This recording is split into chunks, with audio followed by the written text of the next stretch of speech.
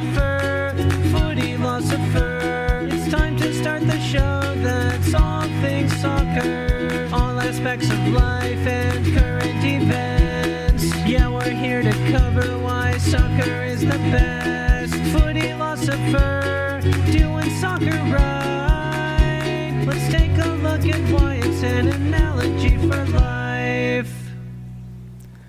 So I was born, as we all were, into a time where international competition was a common occurrence. The Olympic Games have been a constant fixture of my life. Though the nationalism on display ebbs and flows, it's been a window into a world I cannot reach. It's been a way to see the world's people and taste their culture as the novelty of foreign lands flickered on the television, first every 4 years, now every 2. But international competition, at least in sport, seems to be a very new thing. The Olympics themselves, not the games we know, but the original Olympics were competitions open only to Greek men and were held throughout the empire. It's not hard to understand why those games had been rooted in Greek religion and played to honor a Greek god, Zeus. In fact, when I started researching this topic, I got nowhere because I was asking the question, when did the first international competitions begin? And I presumed to look in the ancient world. It was frustrating coming up with nothing for so long because the idea of sporting events between nations was ingrained in me as a normal thing. I ended up finding out that the first recognized international competition just happened in 1844. Relative to the ancient Greeks, that's like yesterday.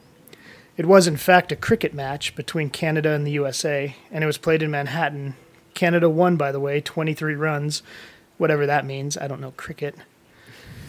In all of recorded history, there have been little or no reports of countries challenging other countries in a game, but to demonstrate the complexities of history, in 1994, a bronze plaque was found inscribed with victors of the Olympic combative events, hailing from the mainland and Asia Minor. Proof that an international Olympic Games did at some point happen before they were quashed by the Roman Emperor Theodosius I, in order to impose Christianity on the Greeks. Pierre de Coubertin, reinvigorator of the modern Olympics, wouldn't have known that. The modern games, restarted in 1896, were built as an international competition. They included 13 countries from the onset, but why? Why create an international competition at all? What's the point? Is it to build a national identity, Brendan? Is it a surrogate for war, Marco? Is it a human desire to win and dominate, Tammy? Why do nations compete? Discuss. The bragging rights, I think, is kind of what... You think? That was my first thought, was to say, we're better at this than you, or... So nationalism. Sure. I mean, that's kind of... That is a very... I can see that's being a uniquely American... Well, not a uniquely American, but a very American perspective. America kind of has a bad habit of having domestic competitions called world competitions. That bothers me. And then we win them all ourselves. That is an ugly kind of nationalism, but probably happens in other countries. I've never looked. You mean there's a difference between the World Series and the World Baseball Classic? I've never heard of the same second. thing. I haven't heard of the second one, but I imagine Japan's involved in it. Or are they? Maybe Cuba. When you went over the history, it didn't really surprise me all that much because the idea of nations as we know them today didn't really happen until a little pre-World War I. So it's still in the scope of history. It's the idea of nations themselves is relatively Okay, new. well, let's not get bogged down in the definition of nations then. What about empires? What about peoples? What about just us versus them? Competition to prove dominance. Well, in the ancient when times, people- it was more actual war. A surrogate for war is another of the options. And that's what the ancient, Central Americans, South Americans, the Mayans, they were very, very sports-minded. Yeah, Mayan ball. That was a fun Maya little ball show. and all of those old ancient sports were quite honestly surrogates for war. They not only kept you primed for war, but they were kind of satisfying that bloodlust. And it's kind of the whole Victorian philosophy of, well, we don't do war anymore. War is for savages. We're going to settle things the gentleman's way and play a sport or a chess match or what have Tennis you. back That then. was- yeah. Yeah, that was probably said after settling and occupying Yeah. dozens of countries. Thanks for your land. Now let's play on it. Yeah. Now that you're subjugated, we're too far above you to battle it out for your freedom. How about chess? Tammy, any thoughts? I mean, hockey. You're a hockey person. You're a hockey fan. Is there a global hockey anything? I don't know anything about hockey. I don't know. About Okay, how about the Olympics themselves include hockey? right What does it mean to you when America takes the ice? for the Olympics. Yeah. When a team representing this country Well, it's kind takes of the ice. exciting, but I mean, your favorite players are playing for other countries, and you realize that. On Well, the Olympics, some 'cause are. a that's lot of them. I mean, a lot directly- of you realize you have a lot of Canadians on your team when it comes down to the Olympics, and That right there is directly at odds with nationalism, Brendan. So But I that's think, actually almost embarrassing when something like that would happen, I would think. well, in hockey's situation, and even kind of a little bit with soccer, I was just going because to say soccer's similar. soccer's isn't more of a world sport, so it comes down to leagues, and we're so sophisticated now, or I don't think sophisticated's the word, but we're evolved to the point where every country has more than one league, and each top tier league is attractive enough to other demographics and other countries and other players from other countries. So, yeah, in Tammy's case, you could have, you know, a favorite player or something like that play for another country, and at some point you may see them on the opposite side of things. And it's Her- weird to hear them talk shit about the country they play in. Well, and I Like think Crosby. Yeah, I was just going to say, I know what she's getting at Yeah, here, he talked shit about my favorite goalie one year. there was some banter He's between good, so I can't talk Sidney too much Crosby shit. and Ryan Miller. Ryan Miller being the USA goalie, and Sidney Crosby pretty much being the next Wayne And usually Gretzky. he's on And Pittsburgh, so I'm like, you play for the U.S., dude. so there's some bad blood between teams, like club teams that they play on, and then when they take it to the national scale, then there's your country's pride at stake as well. I don't know how much of nationalism you want to put in it there, but I still feel like there's a degree of it. And, Well, that's the Well, there's interesting fun thing about banter, and then sports. there's just rude. Marco, what about, like, kind of at odds with that, what about kind of like an Ivory Coast kind of Didier Drogba as your golden boy and your entire national identity is resting on him One carrying guy. a team? Yeah, that's the to interesting something thing short about of- sports is because with these big name players, sometimes it comes to, are their egos bigger than their Country? duty for country? Especially like what Tam mentioned, if there's issues between certain players that are like personal rivals or like club team rivals between each other. It's long been said that England sabotages itself for that very reason, because they all hate each other for the rest of the year and all other competition, and then they got to come back and be a team when they're in some of the fiercest competition on the planet, probably in the Can EPL. Definitely see one that. of the deepest as far as competitive go. Like, you have to have a specific degree of competitive nature to even be a part of the Premier League, and then to be called upon your national team. And in most cases, these are, countries like England and Brazil and And Argentina. certain national teams where there's only one big club, where all the players are from that same club, That helps. I think there's better chemistry, and I Yeah. think that's part of the reason, as much as I hate to say it, why England has gotten better in recent years is because their team is heavy on Tottenham players. So these are guys that are used to playing together week to week. It's not Wayne Rooney and Ronaldo turning on each other for Portugal, England, yeah. because they were a fantastic duo, the two of them. I was thinking of something else. Well, I forgot it. I lost it. It happens. Oh, Brazil. Somebody mentioned Brazil. Yeah, I did. Specifically, what if your national identity is now not only to win, but to win in a certain way? That is some crazy evolution beyond just the competition. It's like you can't just win as a Brazilian. You have to win in a poetic kind of Brazilian style. And that also goes back to personal ego, because we saw Diego Costa switch allegiances between countries because apparently he wasn't feeling it with Brazil, but Spain was, I guess, for whatever reason, whether he wanted to win or whether that style fit with him, a lot of people argued the opposite. He kind of ruined that Spain team as far as stylistically, but it's another example of personal ambition versus duty for country.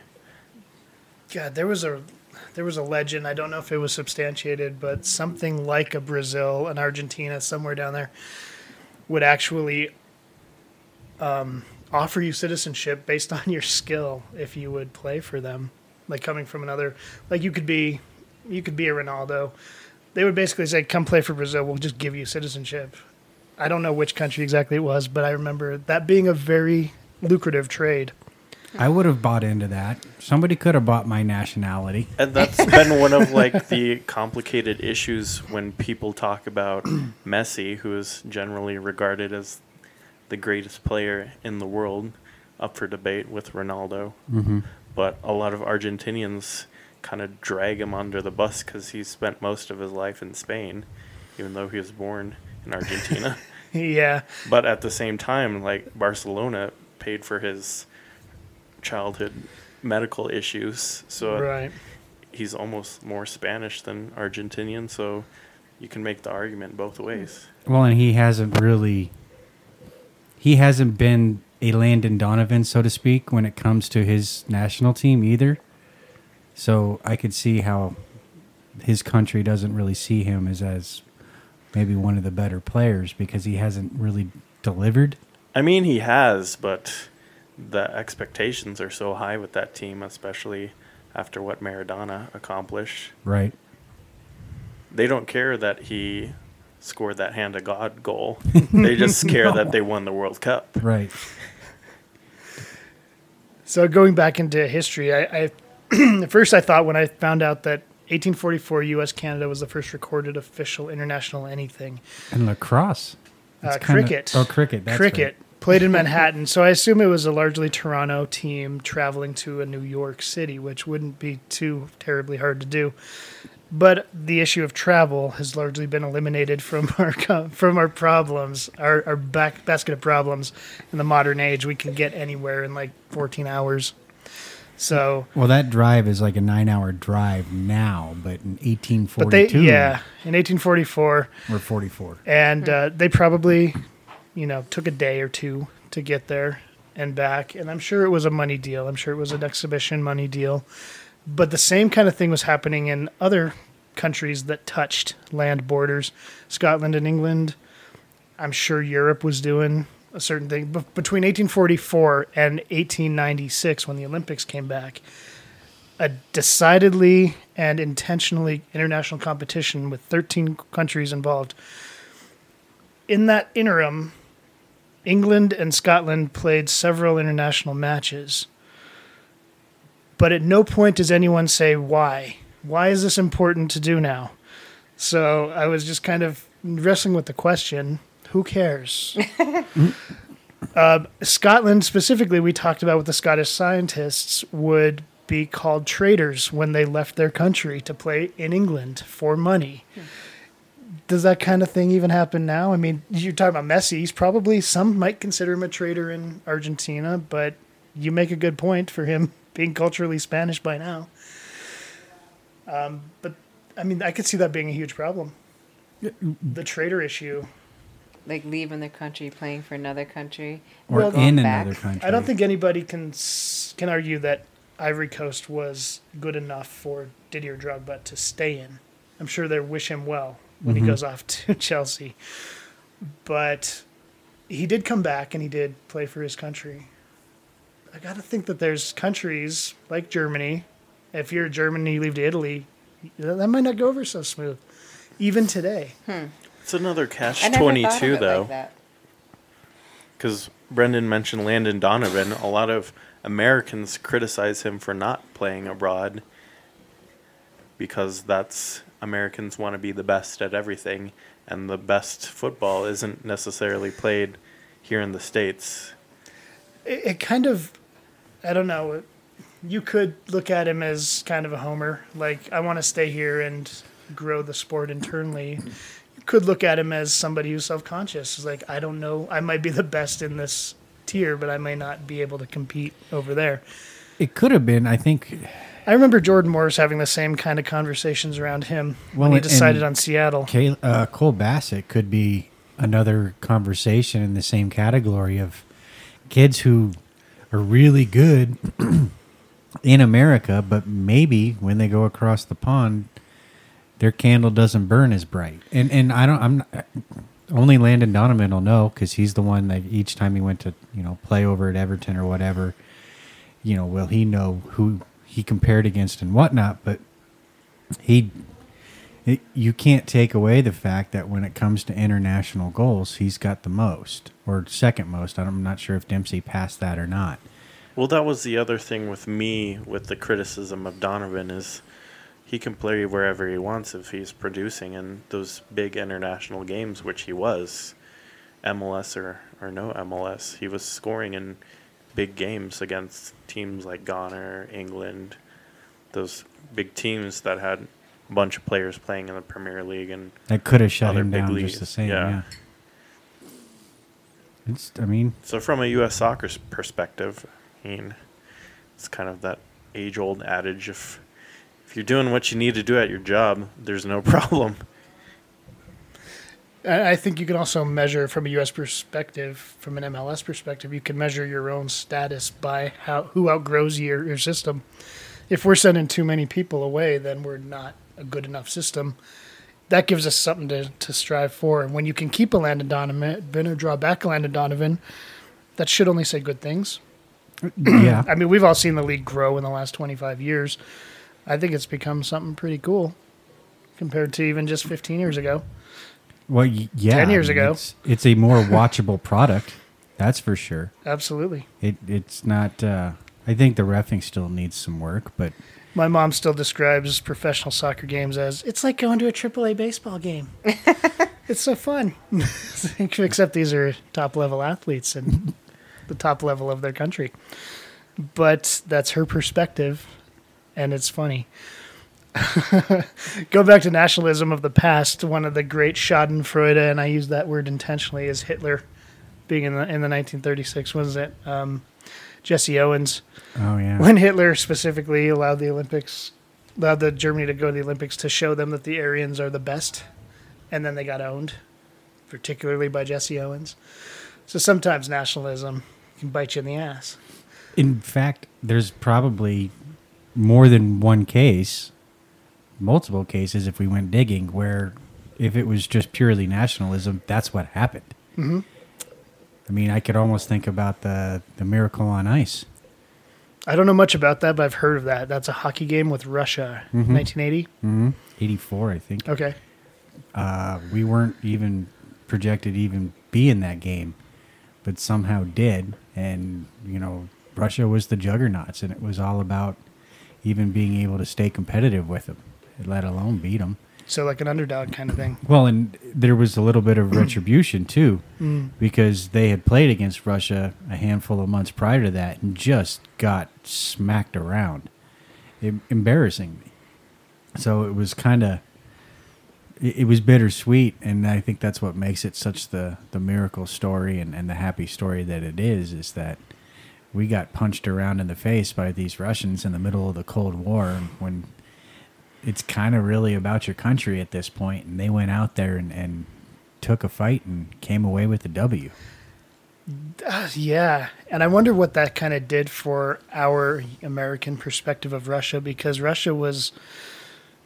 I was 2 in 80, so if it happened then, I grew up in the whole aftermath of that in the Cold War, and Russia was... They were feared, but they were also pitied in America. The legends, I don't know what is true about standing in bread lines and all that, but that could have fed into that whole national paranoia or national agenda to denigrate another country, kind of like North Korea does to us, apparently, all the time. But again, going back again to Marco's earlier point about nations not existing as they did, another big reason for nations to compete with each other is to establish a national identity, is to establish a national culture, and to gain global recognition as a unified kind of people. So that's kind of flying a flag as well, as far as historically speaking. Well, If- and if how you're- much do If you're Eritrea, you can't wait to get in the Olympics to prove that you're your own country. Now you're not Ethiopia anymore, or North Ethiopia. Yeah, and I was going to say, especially the underdeveloped countries, right? quote unquote, third world countries, you see a lot Developing more nations, yeah. national pride in their sports teams, because that's kind of the one area that the playing field is leveled versus like GDP, or we have the biggest military, et cetera, et cetera. If it's on a sports pitch or field or whatever the sport is, And it's, soccer it's is just man Yeah. versus man. And soccer is so uniquely special in that way because it requires such little equipment to play. The kids play with rolled up balls of trash and clothes, and they can grow up to be Didier Drogba or Kai Kamara, you know. Whereas if you get into hockey, there's huge costs of entry into games like hockey, games like even javelin. You could be the best at throwing a javelin, but if you don't have a javelin, you'll never know. I mean, it's a good point. I think as far as team sports go, I don't know if I can think of a sport aside from hockey that costs as much Football as hockey has does. I was to. just to say football. You're 'Cause getting it's a the lot same of amount of pads at the pads. same time. Yeah. Pads is one thing, Equipment. but You don't have the specialized environment that is required for hockey. I Then- don't know. Can you play street hockey as a effective kind of practice? But even street hockey, you still have to pay for all the equipment. Yeah. 'cause yeah, You True. need rollerblades. No, I'm just but the kidding. one thing I guess that you just costs use so their- much and was one of the reasons why I couldn't play for any longer than I did was ice time. Ice time alone cost almost as much as it would have cost to put my daughter through competitive soccer, like club soccer. You know, that cost a couple grand. It cost a couple grand in just ice time, let alone the pads and the equipment and everything else. I think hockey and horse racing are probably the two most expensive yeah, the sports that I can think of. the out of the top of dressage my- that Mitt yeah. Romney's wife's dressage horses. That only the monarchs of each country actually compete in Yeah. those. Know how to make your horse dance and do Yeah. weird shit, but yet somehow it cost them $300,000 to figure out how to do and have a horse that can now breed other horses to do that. Allegedly. Yeah, exactly. 'cause Well, it's all still a about learned the, behavior. One of those good Exactly. horses. It's all only about costs the, like 20 the grand. teacher. You know? Yeah, it's a learned behavior. It's somebody so rich that it's like I want to do something that is completely out of this horse's nature. Yeah, any horse can run and jump, but I'm going to make one dance because I'm that rich and bored. But you're right. I mean, people will breed their horses and they're selling them for ridiculous amounts. But a lot of horses can do And it. but that, you're I don't paying think- for whatever the. They should be breeding the trainers. Yeah. Right. And there's not a level, I don't feel like there's a level playing field when it comes to even like horse racing and stuff like that because you can it's throw a lot of money so at, involved monetarily. but soccer in an Olympic situation, yeah, it's all about the players on the field. And, you know, it doesn't matter really where you come from. It's how you play the game. Especially as codification became universal. Yeah. So that's all I really had, unless anyone has any closing arguments. Then next time we'll just look at. We may never know why Charles Alcock decided we need to have an international competition. To I expand assume- the brand? Well, I have a bad assumption that it's a lot to do with why national teams compete? we're better than Scotland. That's what I kind of was. I mean, I felt like there was a good chunk of we came up with this, We We're invented better this. than this. Yeah. even though you're playing it too. And I mean, there was kind of that Whereas, little bit of but Scotland revolutionized it. exactly. as we So know. you can get a little bit jealous at the fact that some country, some Scotsman, some scientist took your game and maybe kind of bettered it. There might be a little bit of jealousy. There might be a little bit of like, all right, let's have a little competition. Let's see who's better at it. Let's play your ball. Let's play my ball. And let's figure out how or who Oh, yeah. is better. But this also is a sign that it's grown way beyond the college game. This is us versus you. This is England versus Scotland. And that'll be the next footy philosopher. That's awesome because I love England versus Scotland, and that is such a. I mean, oh wait, are we talking soccer? Yeah, no, yeah. Talking everything. there's definitely some nationalism in it involved, but when anything is with sport is competitiveness, and so there could easily have been as well some just competitive nature to say, hey, let's see how good you are, and as well as to grow the brand too. Because if you think you're sitting on a winner, you want to be able to grow it as big as possible or as fast as possible. And you put nationalism behind that, it makes the competition all the more bigger and better. You can draw the in best rivalries in international soccer or rivalries that are beyond soccer, like you mentioned, England, Scotland, England, France, Germany, England. Those are rivalries that kind of go beyond sport when you look at the history behind them. Yes. Yeah, that's where the waters get muddied. But I'll close on a quote by Ezra Taft Benson. Fear of men's judgment manifests itself in competition for men's approval. Basically saying that, Yeah, I'm pretty good. I get it. I'm no Ezra Taft Benson, but hey, none of us are. Till next time, thank you. Footy philosopher doing soccer right. Let's take a look at why it's international.